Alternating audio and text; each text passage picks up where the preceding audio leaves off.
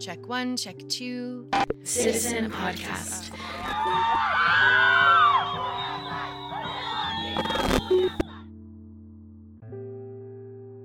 Welcome to Citizen Podcast. I'm Carrie Kelly. This week we're talking to Justin Michael Williams, a pop star, meditation teacher, and author of the new book, Stay Woke, a meditation guide for the rest of us. In our conversation, he talks about how we need a different kind of meditation for these times, one that doesn't pretend the struggle doesn't exist. Instead, he is challenging us to stay woke. Staying woke, he says, isn't just about knowledge. It is a call to action, and it matters most when you feel like giving up. But Justin isn't just challenging us to wake up. He's challenging us to dream bigger. In his book, he writes, "Those of us who grew up in the struggle, whatever particular struggle that may be, are not given an opportunity to dream big enough. When you grow up with violence and abuse, you dream of safety. When you grow up living from paycheck to paycheck, you dream of security. When you grow up in a broken home, you dream of stability. When you grow up being teased for being different, your dream is to belong. When you grow up marginalized, you dream of the same basic rights that seem to be afforded to everyone else by default. So of course, you forget to dream bigger. In a time when we are fighting for the bare minimum, it feels hard to imagine better. But Justin says there is a new dream knocking at your door, and he is here to help you answer it. Check it out." Justin Michael Williams, welcome. Thank you. So excited to be here with you, Carrie. I'm so excited to be here with you. And okay, so how should one introduce you? Should I lead with you're a pop star, or should I lead with you're a meditation teacher, or should I lead with you're an author, or should I lead with you're a business expert? I mean, like where do I begin to introduce all of the versions of you that make up the amazing Justin Michael Williams? Oh my gosh, you are so sweet. I think, it's interesting. They've been saying like author, speaker, musician, but I think really what's interesting is I've been thinking about this concept actually a lot of how difficult it is for some of us when people ask, what do you do? Or like, how do we define our purpose and blah, blah, blah. And I've been really trying to get out of this limiting box of defining myself as a noun.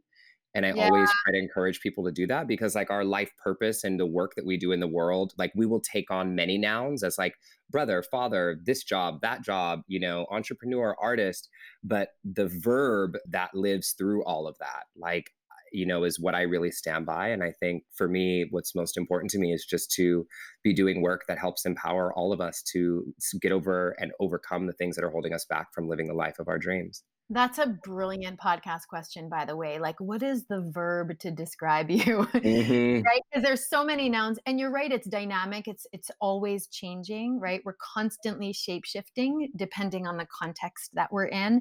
I mean, my mom doesn't even know what the hell I do. When people are like, "What does your daughter do?" She's like, she has no word. Isn't it so hard sometimes for our parents to figure out like, I'm just gonna tell her to tell people she disrupts things. Something like that. That'll be my verb. I think that works.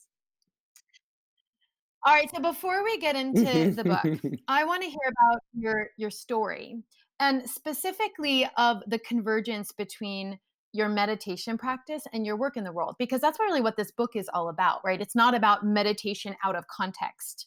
It's about meditation that's deeply steeped in the real, chaotic, complex, often challenging world. And so what was your experience of kind of discovering the relationship between those two things? It's really interesting, Carrie. Like I think for most of us, this idea of like meditating just to like sit down and like relax and just be on our cushion is so boring, like it's cool. But like when you have things going on in your life and things that you want to accomplish and change that you want to make into the world, I think mostly that meditation is really about awareness, right? And right now in the world, more than anything, awareness is calling us to take action, action in our lives, action in our communities, action for the planet, action for those who can't take action for themselves. And for me, what meditation has really done is it's helped me deeply, deeply go inside and as a supplement to the different other practices and work that I was doing, like therapy and reading and different healing modalities, and really uncover the things that were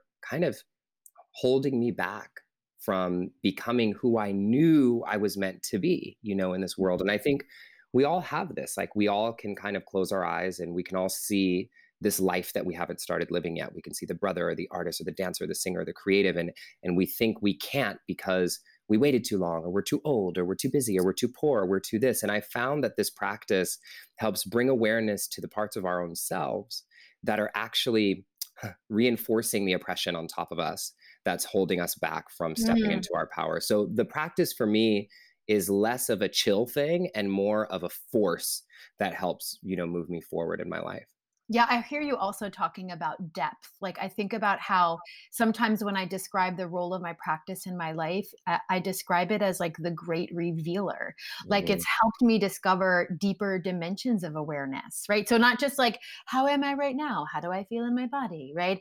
What is the state of my breath? But like, who am I in society, right? Yeah. What is my social location? What impact does my identity have in the work that I, right? Like that, because you really talk about that in your book. Like it's calling us to like a higher level of awareness about who we are and how we work. Yeah. Yeah. And I think this is what is being called of us right now, in the world, especially for the conscious people, the spiritual people, the woke, people. And I think we're being called to step fully into our agency and understand the places and the spaces that we're in, and how we show up in those spaces, and what impact we can make in those spaces, and what challenges we have, and how we're sometimes have our feet on other people's necks, as my brother Darnell Moore loves to say, and even though we're here fighting for justice and fighting for peace, but sometimes we have our feet located on other people's necks without even realizing it. And I think that this work has the power to, yes, scratch the surface and help us feel less stressed and help us feel less anxious. And all that is fantastic and super important, because if we're stressed and anxious and overwhelmed, we don't even have the capacity to go into that deeper work. So yes, let's scratch that surface, but let's also take it a step deeper and use this practice to get shit done, to take action, and to change the world. And that's really what I believe in. And that's the reason I'm teaching it. I say, Carrie, like I actually don't give a shit about meditation. I don't. Like when sounds true, when I was writing this book, I was like, I do not care about writing a meditation book. I actually don't even think the world needs another meditation book.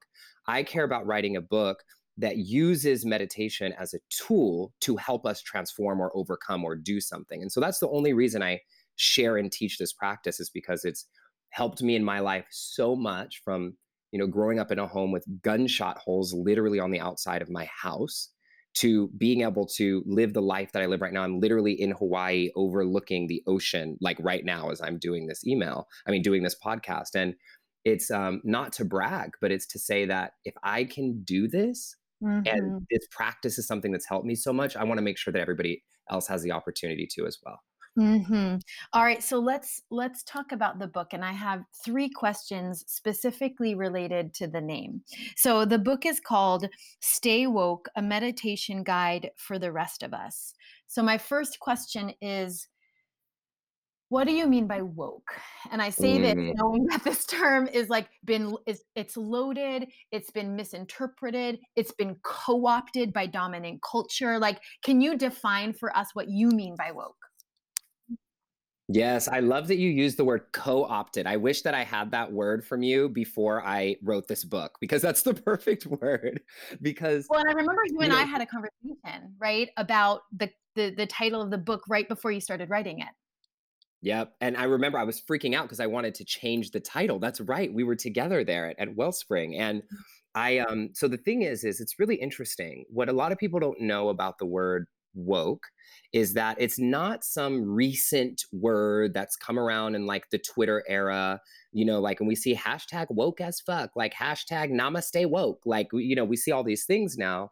And a lot of people think that woke is a similar word that is kind of like, oh, on fleek or bay, or, these throwaway kind of words that we have come into culture and then disappear. And I think those kind of words, they end up disappearing because what happens is they're brought into the zeitgeist by like people of color and these, different communities. And then they're kind of, like you said, co-opted and then Appropriated. misused and misappropriated. And then people are like, okay, not into that anymore, and that's what's happened to woke. But the thing is we can't back away from woke, and we can't throw away woke, because the word woke actually originally comes from Black people in the 1960s on the East Coast who were dealing with things like drugs being implanted into the community, who were dealing with so much oppression and segregation and things happening, a lot of which we're still fighting for today. But they were dealing with this, and the word that they used, a code word, was like, hey, you better stay woke. Stay woke to the injustices happening in the world. Stay woke and don't let the system fool you. Stay woke and don't let them make it seem like, you can't overcome, or watch what's happening around you. It was this word that really had this mix of be awake, be aware, but also be socially conscious to what's actually happening, in the world. And the thing about woke is we don't actually have another word to replace it. That's why it can't go away. There's no other word that means that. Whereas like bay, or fleek, those words it doesn't matter. But in an era where we have Me Too and the resistance and Time's Up and Black Lives Matter and environmental ruin and people who have had to overcome so much struggle to step into their agency and power, we need woke. And so when I came to that, when I was writing the book, and I kind of backed away from the title because NPR, I think it was NPR, came out with an article said, "Why woke is dead." And I called my publisher and I was like, we can't use woke, So I was believe it or not, I was here in Hawaii then, visiting some friends, and I was trying to come up with a new title. And my publisher was like, if you can beat it, we'll change it. And it was like the worst 2 weeks of my life. Like I was trying to beat it. And the universe was like, no, it's woke. And so I finally said, instead of trying to run away from it, let me lean into it and dive deeper into this word. And that's when I found all that history. And so here we are with Stay Woke, a meditation guide. I love it. And I really appreciate the I didn't know the historical context of that term, right? And I think that's part of the problem, right? In modern times and in dominant culture, the way in which we take words out of context, right? We steal words, right? It's theft, it's misunderstanding, it's misuse. And so I really appreciate understanding where that word comes from, because it informs who uses it and how we use it. Yeah. Yeah. And I think one of my intentions with it, if I can just say one thing, is, I actually had that question. I said, am I appropriating woke now?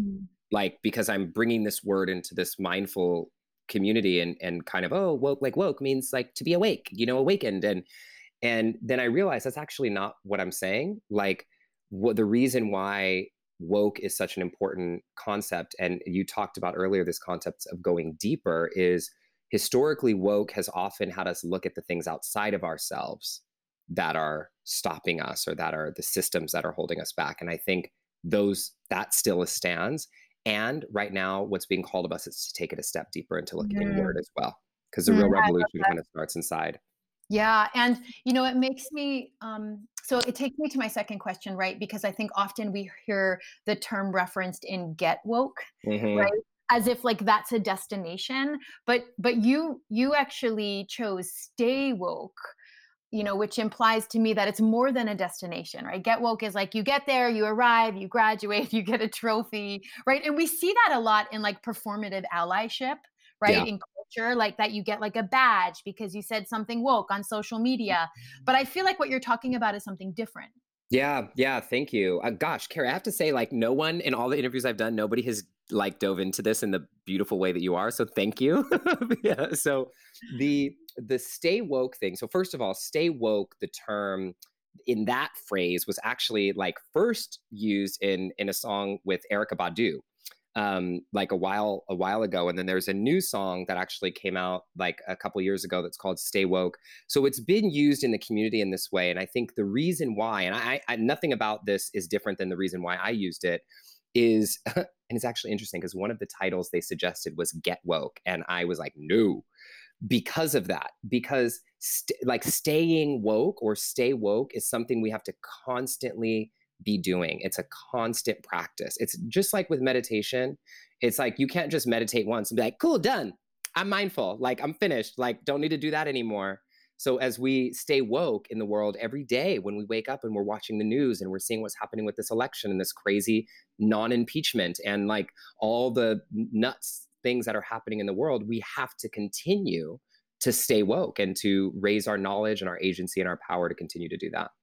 I love that so much, and I really appreciate the analogy to practice because I really resonate with that, right? That it's a practice. Anti-racism is a practice, right? Civil disobedience is a practice. Non-compliance is a practice. Like you have to choose to do it every fucking moment, Yeah. right? You don't get to just choose to do it once when it feels good, but like you have to choose to do it when it's hard. You have to choose to do it when it's inconvenient. And that reminds me of my meditation practice, right? That drives me crazy when I do it in a way that isn't convenient for my life or that makes me go crazy in my mind. Yeah.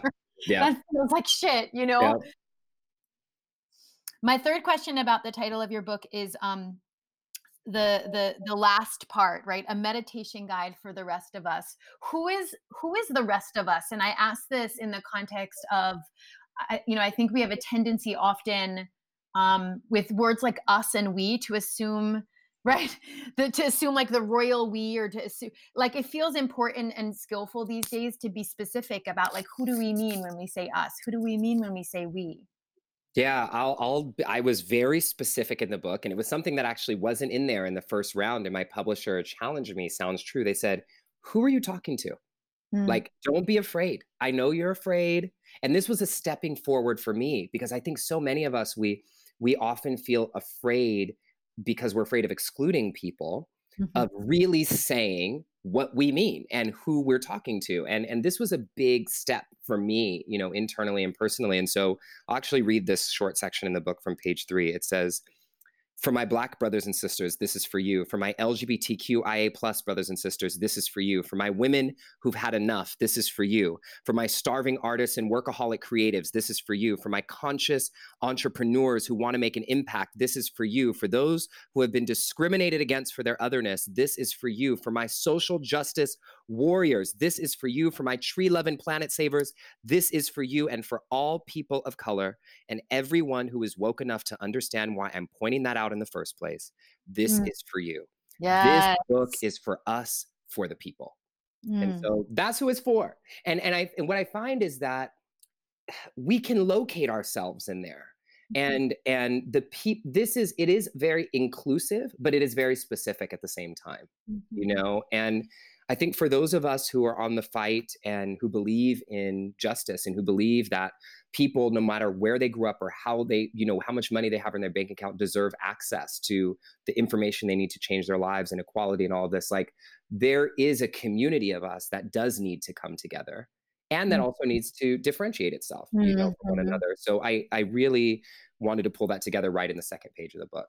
Well, and I love what you said about, and for those woke enough to understand why I needed to say that in the first place, right? Because that calls us to have an analysis that there hasn't been a meditation for the rest of us in the dominant culture of wellness, right? Like there hasn't, right? When we look at wellness and the history of wellness, especially in modern times, it's been deeply exploitive, exclusive, um, oppressive. People have been invited in, people have been left out, right? People Yeah, have been uplifted, people have been harmed. yeah, And that feels important to name too, yeah? yeah, yeah. If that feels so important to name. There's so much to name, and I think that you know yes, there like I in my so I've been teaching now for about a decade, which is crazy for me to even say because I like remember when this all started. And I remember for the first half of that, I was always the token Black guy in the room, and every single person in the room was white. And I think if I remember correctly, Carrie, you were there that festival, that conference, the first time I was asked to speak about race. And it was like, I was like, oh, we're going there. And this was years ago when it first started to open. So I have to really like honor you, Carrie, because you've been doing this work in this space for so long, and even when it wasn't like the cool thing to do. And what's happening right now that I'm most excited about is that we are seeing an entirely new generation of healers and leaders in wellness and activism that have this context, that are able to show up as teachers and leaders. And it's taken time. And I think I remember what I said in that first time I was ever asked. I said, it is happening. We are seeing diversity increase in wellness. It's just taking time. because all the people of color, all the indigenous people, all these people who are stepping in, they need to get steeped in the practice for a few years before they can just start teaching. And now that's happening. And so what has to happen in the world now, the big shift is these voices have to be elevated and lifted up, for equity and to being included. And so I just feel grateful that and lucky, and it feels like a responsibility that I was on the way early end of that stick, a decade ago well, actually more than that, when I first started doing yoga and meditation, when I was 18, like I literally did not know one Black person at all doing it. In fact, when meditation got introduced to me, I said, isn't that a cult? Isn't that worshiping the devil? Like, what is that? Like, that's what I thought, Oprah hadn't done a meditation challenge yet. So it was like, so anyway, it's changing and I'm grateful. And now it's time to keep it moving. I remember that conversation so clearly, Justin. And Yeah. it was for a panel. It was a Mindful America panel. I think it was right before the 2016 election. It was. Actually, right. So it was already like a deeply racialized political moment. And I remember being in real conflict about it because I knew it was really important to hear from people of color, right, about what it is to navigate the relationship between wellness and politics, and what it is to be marginalized in the culture of wellness, and what it is to take action.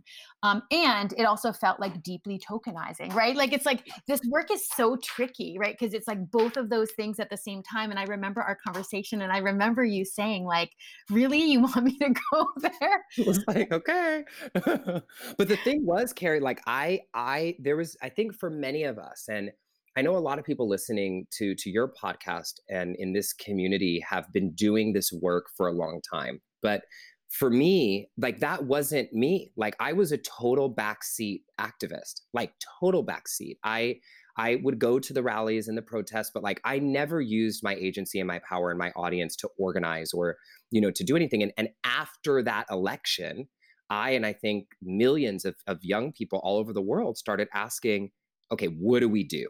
Like, I have to show up because I am responsible for this too.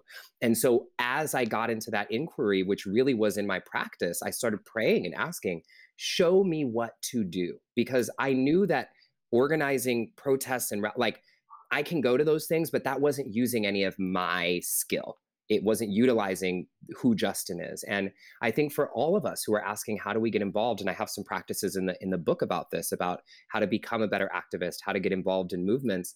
It really was from my own journey of asking, okay, show me the way. How do I use my skills, my talents, my gifts to be involved in a way that contributes in an authentic way that doesn't break me down, that, helps me lift everyone up around me. And that's really where this book came from. And hopefully what I encourage a lot of other people to step into as well.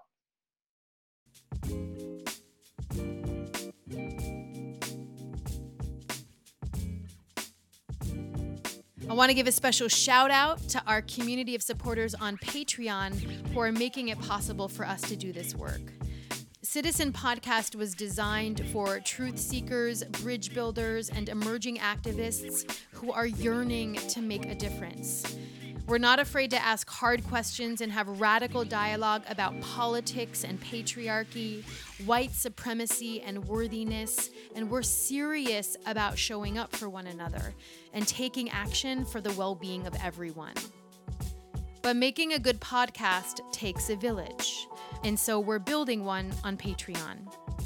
By joining our community for as little as $2 a month, you get lots of good stuff from us, like early access to our episodes, live meetups with guests, ally toolkits, and exclusive content. Not only does community support keep us going, but it keeps us accountable and real and pushing the envelope of courageous conversations that are independent, transparent, and authentic. You can join us at patreon.com/CTZNWELL.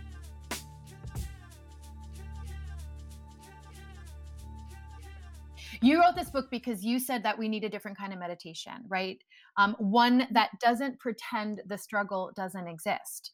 But in most wellness settings, the culture does pretend the struggle doesn't exist, right? Hmm. It refuses to name white supremacy. It refuses to build gender neutral bathrooms. It refuses to get engaged in politics. And so how do we get the culture to acknowledge the struggle, right? To not just escape into meditation or create refuges, right? That can allow people to disconnect from what's happening in the world and instead more deeply connect to the struggle, more deeply connect to the reality of these times while staying centered in the practice. Yes. Oh, this is so, I mean, you said it so right because the wellness space I have found, and it's shifting, it's starting to shift a little Yeah, bit, yeah, that's right. just a little bit, but has we've heard the reason spiritual bypassing is such a word now, is because we've been taught to do it so much for the last, 2 decades, really, of just like, oh, just think and everything will change. Like, okay, so if my thoughts create my reality, let's tell that to the woman who I just taught in Southside Chicago, whose daughter got hit by a stray bullet, who was a straight A student in Southside Chicago. Whose Oof, thoughts created right? that?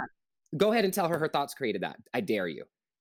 And like, so let's actually look at some of this stuff and include this is the thing.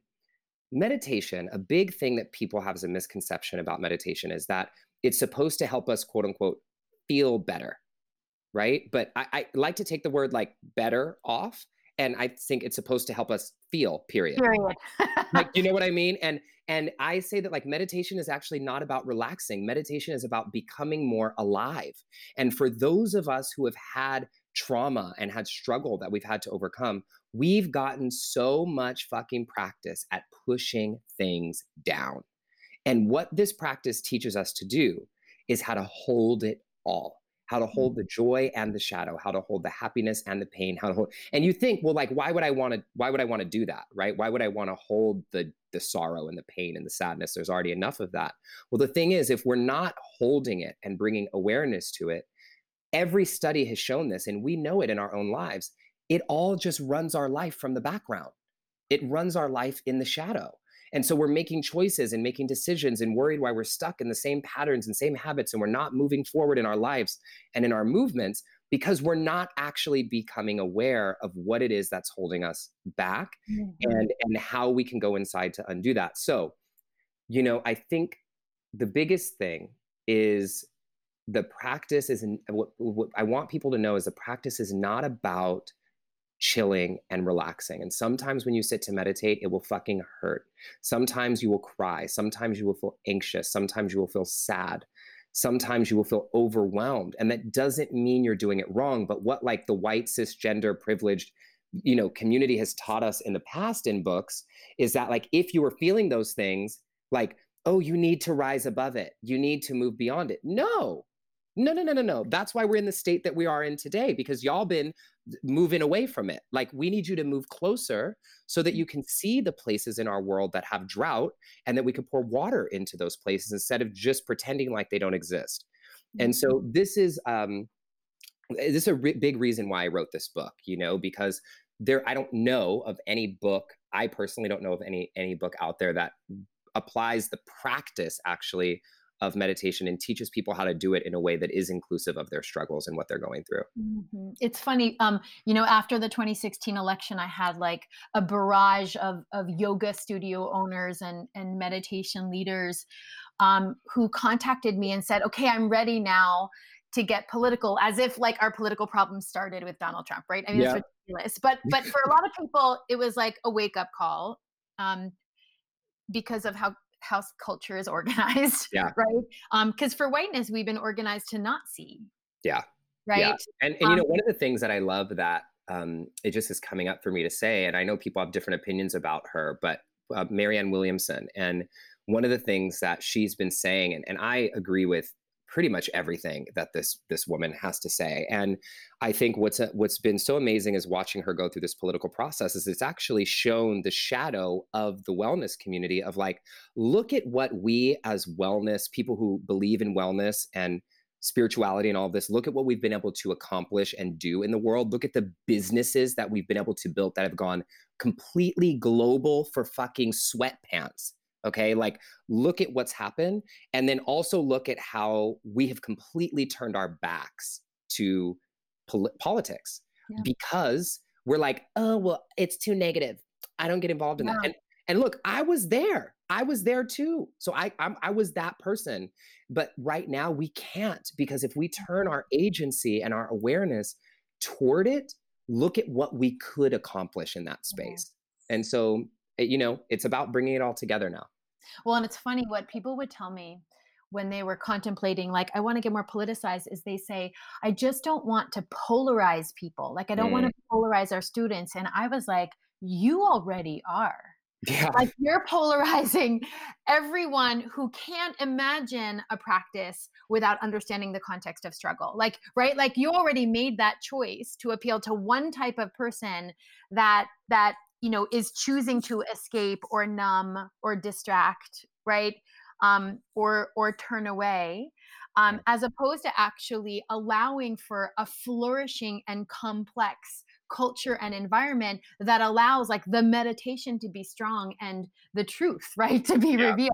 Yeah. And even if I just take it like way more basic, like, we can talk like this basic, like, if you are a single mom who has 2 kids that are under 5, and you're trying to get your mind together and you're trying to stay centered and balanced for your kids, and you're totally overwhelmed, and you're in a class and the teacher's telling you, just meditate for 20 minutes in the morning. Bitch, what? Like, what are you talking about? Like, you can't. And so the question is, so what do those people do? What do they do instead? What are the other options? How does this work? And no one's talking about that. And so in this book, I like to give practices for people. It's like, okay, so you got shit going on. You're hiding in the closet. You have struggles. You're in the wrong relationship. You have domestic violence. Which I grew up with. Like, how do we use this practice? 1, and how do we use it to overcome? 2. That's right. So that's what it's about. And include. Yes. And yes. include, right? Like, and not include. like not transcend, but actually like integrate and include, which is what I love about this book. Yeah. Another thing that you describe in this book, which is a conversation I love to have, we talked to Anasa Troutman about it a couple months ago, is about this idea of not being able to dream big, right? And you really you racialized it as like a Black gay man. You said, when you grow up being teased for being different, your dream is to belong. When you grow up marginalized, you dream of some basic rights that seem to be afforded to everyone else by default. So, of course, you forget to dream bigger. And this feels huge, right? Especially in a time where we are fighting for the bare minimum, right? Like, we are fighting rollbacks, right? We're fighting for like rights and policies that we've actually had in the past and that we no longer have. And yet I feel like we've lost sight of our vision. Yeah. Yeah. I think this is so important. It applies on the macro and the micro scale, and this really happened to me in a very direct way. And I think people will have had this experience as well, like in their own way. So when I was growing up, I grew up, like I mentioned earlier, in a home with literally gunshot holes on the outside of our house. And it was like not a big deal. Like, it was normal. That's how normalized this violence becomes, and domestic violence. And my parents were super close and I love them to death, but there was also a lot of trauma. And when when you grow up in that environment, there are usually like 3 ways that you get out, right? Like, you either sell drugs, which I wasn't going to do, thank God. But I understand why some people do that. You play sports, which I sucked at, or you get a scholarship, or you go to college and you be smart and go to college. And so I took the third option, and I ended up getting a full ride scholarship to go to UCLA for academics, and I go to college. So now here's the scene, okay? Before, I was hiding in the closet, living in a home with gunshot holes outside of my house, living with domestic violence, watching my mom get choked and abused, and then having to go to school do it and learn. I did everything by the book. I got straight A's. I did everything. I got the scholarship. I go to school. Now I'm living in Los Angeles with extra money. I am out of the closet. I'm totally free. And I still felt like shit inside. I still felt terrible. And the thing was, is I realized that I was trying to, I can't say I realized, a mentor of mine, this is what got me into meditation, had me realize that I was trying to change how I felt inside by changing my external circumstances. Mhm. But even though now that I lived in UCLA and had this money and had this and this and that, and did everything by the book, it didn't work. So I was like, wait, this wasn't the rules of the game. Like I did everything that you said, and that's what brought me to this practice. And Mhm. what happened for me was I went to college and I had always wanted to do music ever since I was a little kid. But because I grew up in that environment, there was no way I was going to go to school and have a full ride scholarship and do music because I needed to make money, So I gave up on my dream of music. I remember my parents saying, don't you dare go and do musical theater. Like, you need to make money. And so I did marketing. And the long and short of it is, like, several years ago, my grandmother, who I was super close to, got diagnosed with stage 4 cancer. The doctors told her she had a couple months to live. It was so traumatic for our family. She was what I considered young, 67, seemingly healthy. And when I arrived at her home after we got the news, she pulled me into the room and she asked me a question that literally changed the trajectory of my whole life. She just said, if you were in my shoes and you knew you were going to die in 2 months, what would you do? And, Whoa. and I'm looking at her like, what? Like, what are you talking about? And she said, I've been wanting to ask you this for years, but now that I know I don't have a lot of time, Mm. close your eyes, do that meditation thing that you've been talking about, and listen. If you were going to die in 2 months, what would you do? And immediately I just said, I would quit every single thing that I'm doing and I would record an album. I would do music. And the thing is, I had always wanted to do it ever since I was a little boy, but I let all the kids who teased me about being gay at school make me think I sucked at everything. And if you're like a little boy growing up in the hood, being feminine means you get beat up. So I just hid all those parts of myself. And I think we all have these things. We all have these dreams that we think are not for us because we're too fat or too old or too ugly or too gay, or we're Mhm. not good enough, or we waited too long, or we should have did it before we had kids or whatever. And we stop ourselves. And when you have the struggle on top of that, of course, you Mhm. forget about that dream because you're just trying to survive, right? And so what happened with my grandma that day is I promised her, she made me look her in the eyes and promise her that I would do something with music. And I'm so grateful to say that now I've put out an album that charted in the top 20 and all of that. I'm not saying it to brag. I'm saying it because the system that has helped me overcome the things that a literal lifetime that had stopped me from doing that. It wasn't just like a choice, like, okay, I'm going to do it now. You know what I mean? It takes inner work and practice to Mhm. cultivate the power and agency to break past the barriers and bonds that have been placed on top of us and step into your full power. And that's Mhm. what this practice has done for me, and that's why I'm sharing it with everybody else. Mhm. You know what's so crazy is that I don't know how I would answer your grandma's question. And it makes me think about some of the stuff that you really lean into in your book, right? Like around um, worthiness and self doubt and perfectionism, which is something you and I have talked about a lot, Yeah. right? And like what's really in the way of us um, besides like the tangibles, right, that we've already been talking about, what's in the way of us reaching, right? What's in the way of us imagining better for ourselves? What's in the way of us taking leaps, right? And I don't even know the answer to that question. It's so funny. Like as you were telling that story, I'm thinking like I've been so stuck in the resistance that actually haven't let myself dream that way, and I don't even have an answer to that question, and you're gonna now make me have to like journal and shit. Thank Yes, you but for here's that. the thing. This is what I'm going to recommend, Carrie, because here's the reason why the meditation piece sticks with it. And people have asked me this, like, well, why don't I just journal about it, right? When we just sit and write a vision or do a vision board and say, this is what I want from my life, what I find 9 times out of 10, forget it, 10 times out of 10, is it's often coming from our heads. What Mhm. we The need right cognitive. now, yeah, it's coming from this cognitive place. And so we need it to come from our hearts.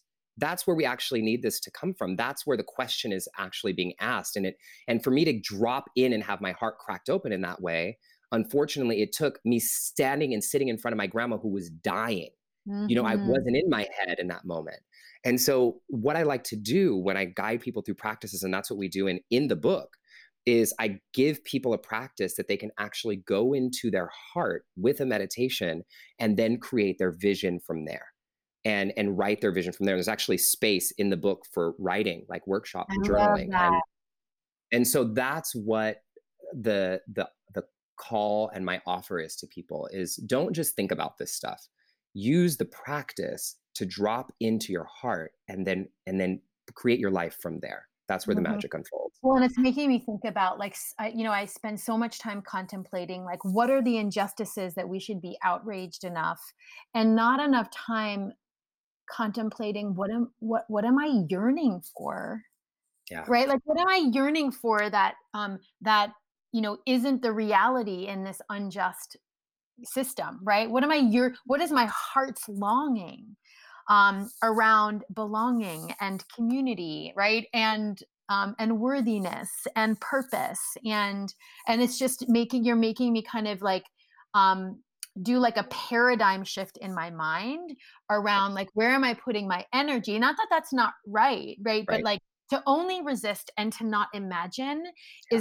I think actually um is really holding the movement back, quite frankly. Yeah, I think about, and I'm so grateful that Martin Luther King's team like actually let me use some text from the "I Have a Dream" speech in the book because like this is the perfect example. Like if you think about what was happening in the world when MLK gave that speech, which there's many elements to it, but when he's talking about this dream that he has for America, the thing is that stuff back then seemed impossible then, and some of it still seems impossible now. Yeah. But the thing is it doesn't actually matter if the dream comes true the way you see it in your head. What matters is who you become in pursuit of that dream. That's what actually matters, who you become. And so this is why dreaming and getting out of the limitations and dreaming bigger is so important, because as we're aiming for those things, we become greater than the limitations that are upon us. Well, and it's also making me think about, you mentioned before that meditation allows us to build a capacity to hold both of those things at the same time, right? So I'm Yes. thinking about, in the spirit of Martin Luther King, I'm thinking about the I Have a Dream speech and the letter from Birmingham jail. And like, what does it look like to hold both of those pieces of work at the same time, right? One that's aspirational and one that's like really hard to hear, that speaks the truth of the reality of our condition. Like how, and I, that's what I do appreciate about my practice, my meditation practice, is that like, it makes me feel like, okay, I can hold this, Yeah. right? I can hold all of these things. I don't have to choose. Yeah. Yeah. And that's what the world is again calling for us right now. Like look how much we're leaning or trying to lean away from this binary bullshit. It's like this or that, this or that. No, you know what I mean? And I think the generations coming, especially around gender and stuff like that, it's just kind of like not necessary, and not necessary to have this black or white, either or. And I think that's what's being called of us in our practices, is to look at our lives and say it's this it's this and how do I hold it all? So it that reminds me of perfect or not perfect, Hmm. which you and I have talked about, right? Hmm.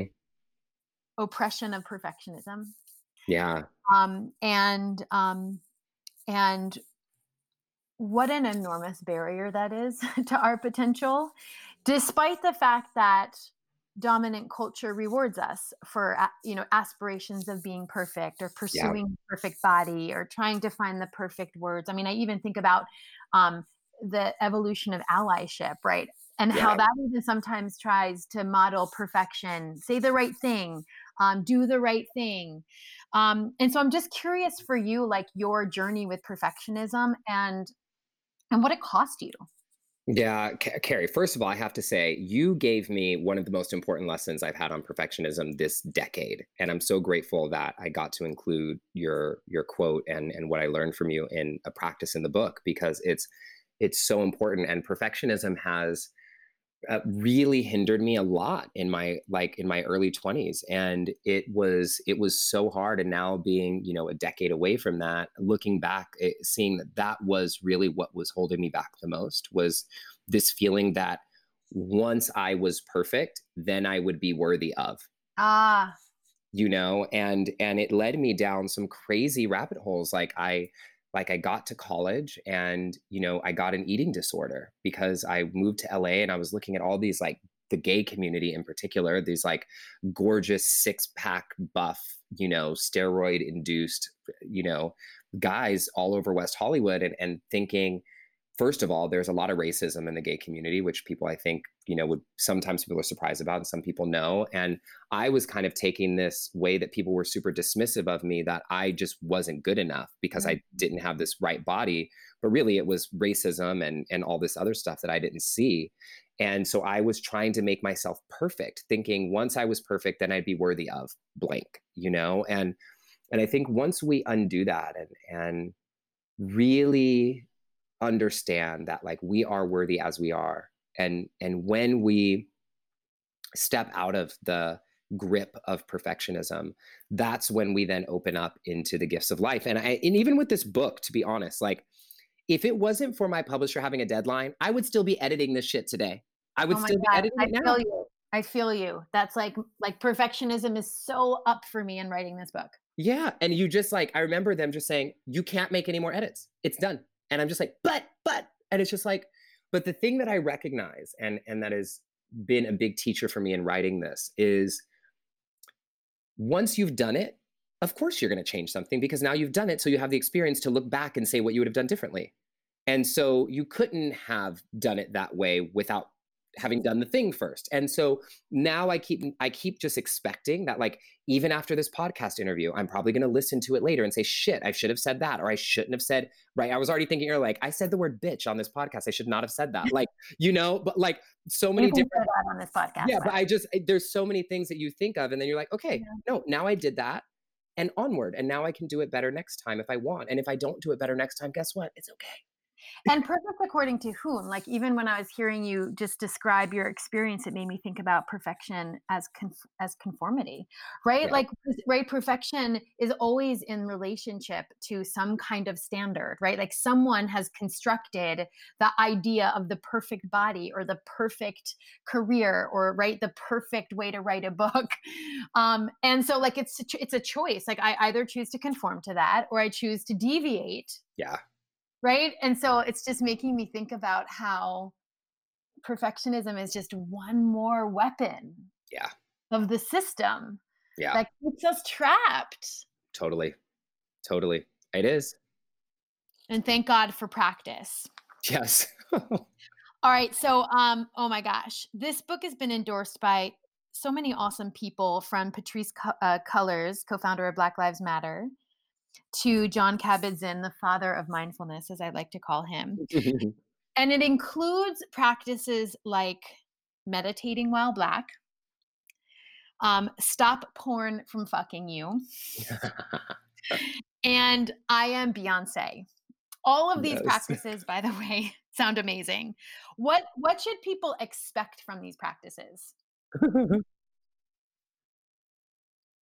So this is the thing, and I love those. Those are kind of like the buzzword ones that people like to use, especially the I am Beyonce one. But yeah, it's great and it's a fun practice. And the thing is, these are the two things.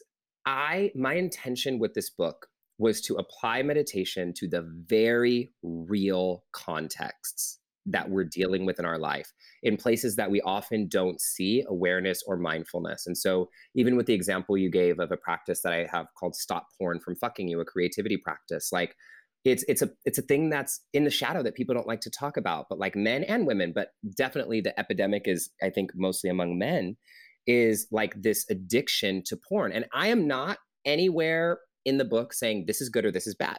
I'm saying, hey, this is some awareness that you might want to have. And this is how we can bring the mindfulness practice to it and use it to overcome. So one of the things that I've learned in my own life, even around porn, for example, there is a lot of research to show these negative effects of it, which I won't go into here. But I think what was going to happen in about 100 years. So like, you know how it took about 110 years for people to realize that smoking cigarettes inside was a bad thing? Like for 100 years, they were smoking cigarettes indoors and in airplanes. And now we can't even imagine that now. I think 100 years from now, people are going to look back and say porn was one of the things that was dramatically affecting society without us having it checked because it's hidden under the radar. And Mm. it actually affects our creativity. And so the way that I use the practice is to use our sexual energy to actually help our creative processes. So I try to pull mindfulness into these different scenarios to see how we can use the practice to really live a better life and turn some of these things that are often looked as a shadow into something that can be empowering for us. So Mhm. I love yeah, that. it's It's all about context for me. Well, and it also seems like an invitation for people, right? Like Yeah. what's hidden beneath the surface? What's tucked in the shadows, right? What are you ashamed of? What do you do in private, right? And how do you expose those things so that you can work with them?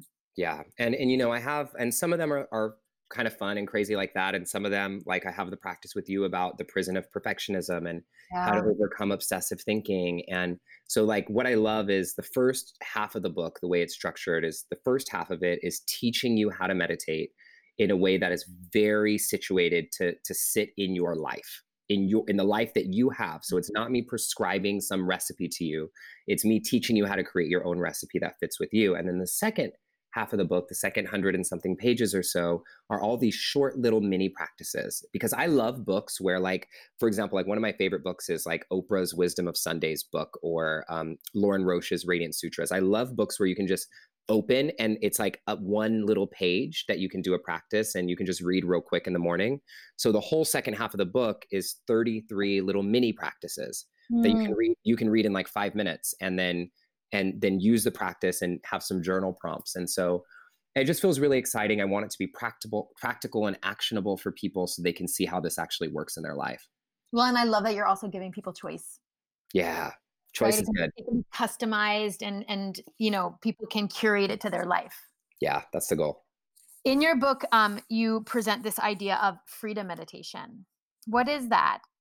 Yeah, so freedom meditation is the style of meditation that I teach, and it's interesting. In the past, I've never called my meditation anything. Like it was when I was writing the book, they were like, "You're going to have to call this something," and I was like, "Oh, like okay." And then I realized that it was something different. So I called it freedom meditation because Mm. of two things. One, it's in our lives to help us experience more freedom, obviously, in our lives and internally, but also the way you develop the practice is with so much freedom to have it fit in your life, like I said, and all the way to the point where one of the cruxes of my practice, like the main thing, is there's a chapter that is called Discover Your Unique Energy Signature. And what it is it's a practice where I guide people through the experience of creating their own mantra for their practice. And the reason why I think this is important is because so often we're taught that we need to have somebody outside of us, some guru outside of us, some app outside of us tell us what we need. But actually, like the whole point of meditation is to realize that the guru is actually inside of you. And people always tell us you have all the answers within, but what I find is nobody ever tells us how the fuck to get within, to get Mhm. the answers, and we're constantly being prescribed like, oh, you should meditate on peace, or you should meditate in this language that you don't even understand and just trust that the magic is supposed to unfold. Like, and I think all that stuff is fine. I'm not knocking it. I'm just offering another option that I find people really enjoy when they're able to self-generate a mantra that is unique to them and unique to the circumstance they have going on in their life. So all the way from the freedom is all the way from how you practice to what you practice to what you're focusing on in your practice. Mm. Every single part of it you are creating, and I'm just helping ask you the right questions to create it for yourself. That feels really radical because it feels like self-determination, right? And I Yeah. know like there's a lot of disciplines of yoga and meditation and spiritual practice that are more structured and linear and dogmatic that like you have to do it this way for it to work. But I subscribe to your theory of transformation. Like I really think that people get to choose for themselves, Yeah. right? What practice looks like, what wellness looks like, right? What it looks like to dream, right? Like it's like not one dream fits all, right? Not one wellness practice fits all, not one meditation fits all. Yeah. And you said this before, but like it's like how do we create a shared understanding, but how do we also appreciate all of the nuance and differences, right? And uniqueness that makes up, who we are as a collective. And I think democratizing, if you will, the practice in that way really encourages that. Yeah. Yeah. I think it's important, it's what we talked about perfectionism earlier, and this box that it puts us in, and the weapon that it is. And I think even oftentimes with these practices, we're taught that, like, oh, if you do it this way, exactly as I'm telling you to do it, it should work. And if you don't do it exactly like this and it doesn't work, it was your fault because you didn't do exactly what I said. And perfectionism again. And it's perfectionism again, Mhm. and we're doing things that feel so, like, I remember when I was learning a practice, and I was being taught, like, I had to wake up at like 3:30 in the morning or something like that. And look, if that works for you, great. I was trying so hard. And then during the day, I was like shaky, like literally my whole body was telling everything in my body was saying, no, this does not work for us. But I was trying to force myself into it, because if I didn't do it, then it wasn't going to work, and I wasn't going to have abundance, and I wasn't going to whatever. And then Mhm. once I finally stopped, I felt so much better. And I'm like, what am I doing this practice for? To feel like shit? Mhm. No. So I like for people to have the agency, and we talk about agency a lot, but like my intention is in this book is to give people the tools so that they can feel empowered to create something that works for themselves, and not feel like they're just doing it haphazardly and not sure what's going to work or what isn't. And Mhm. so I go through the book really like it's like a recipe book, but it's you creating your own. This book is so refreshing. Oh, thank you. It's so refreshing. It's so spot on. I think in terms of like the medicine that's needed for this moment. Thank you. Um, I love that it's self-determined. I love that it's not linear. I love that it's complex. I love that it's for the rest of us, very specifically so. And I'm really grateful that you wrote it, because I mean, I have loved being a part of your journey for the last couple years, and watching you in your growth and evolution. And you've been really inspiring to witness. And I do think the messenger matters, right? Like when we put really important pieces of art and craft out into the world, like the person behind that art really matters. And you've just been so consistent and so authentic in your own unfolding and evolving, that I think it really comes through in this book, and it invites other people to do the same. So Thank thank you. you. Thank you for writing it. Thank you for living it, Thank you. right? Like you have to live it. Yeah. Yeah. And The like living for it is the real, hard part. I know But I'm it's doing it. it's a shit show. Yeah. But you know what I love? Both of us, Karen, I think this is why we connect so deeply, and our tribe, even though I sometimes don't like using that word, is forming strong, because one of the things that I committed to 2.5 years ago when I started with this book was, I am not going to be one of those damn teachers who writes all this stuff and is not living the practice. I Mhm. refuse. And I know you live it too. And it doesn't mean that I'm going to get it right every time. It doesn't mean that I'm not going to struggle. It doesn't mean that it's not going to be hard, or I'm not going to have anxiety or have things that I'm dealing with, and I'm not going to fail sometimes. But it means that I'm going to be doing everything I can to live in alignment with what I believe and what I'm teaching. And you're doing that as well in so many ways that are so empowering for all of us. And so I just feel grateful to be on this walk with you. Yeah, I'm with you. Like I'll choose real over, manufactured any day. Yeah. Justin, I'm so excited for this book. I'm so excited for people to have this book and to live into this book. And I'm so excited to see what you're up to next. Thank you. Thank you so much. If I can mention one thing, Carrie, that's really important for me. The thing that we're doing with the book tour is what is, I think, as much as I want people to buy the book, that's awesome. But one of the things that's happening is we're actually traveling to underprivileged communities all around the country and giving away tens of thousands of copies of this book for free. We're doing huge assemblies at high schools and colleges in places like Flint, Michigan, and Southside Chicago, and Atlanta, and Oakland. And we're trying to take this to as many schools as possible. And so I've partnered with the Sounds True Foundation to create this kind of crowdfunding campaign where you're able to give as little as $8 or as much as you want. It only takes $8 to give to one child. And we're taking this all around the country so that kids who are growing up and who can't afford this and don't have access to this get the tools younger, so they don't have to be dealing with as much as we're dealing with now as adults. And so if anybody feels called to support that movement, it would mean the world to get this to the kids who need us. And the link is just staywokegiveback.org. That's staywokegiveback.org. And every donation is fully tax deductible. 100% of it is going straight towards this movement. And it just really means the world to get this out to the kids who need us. I love that's how you're introducing this book to the world. I mean, that's brilliant and perfect. We will include that link in our show notes so people can just click through and give. And however we can be a part of like supporting it and promoting it and letting people know that this is happening, we certainly will. Thank you so much, Carrie. I appreciate you so much. You got it. Thanks for being with us today, Justin. Mwah. Mwah.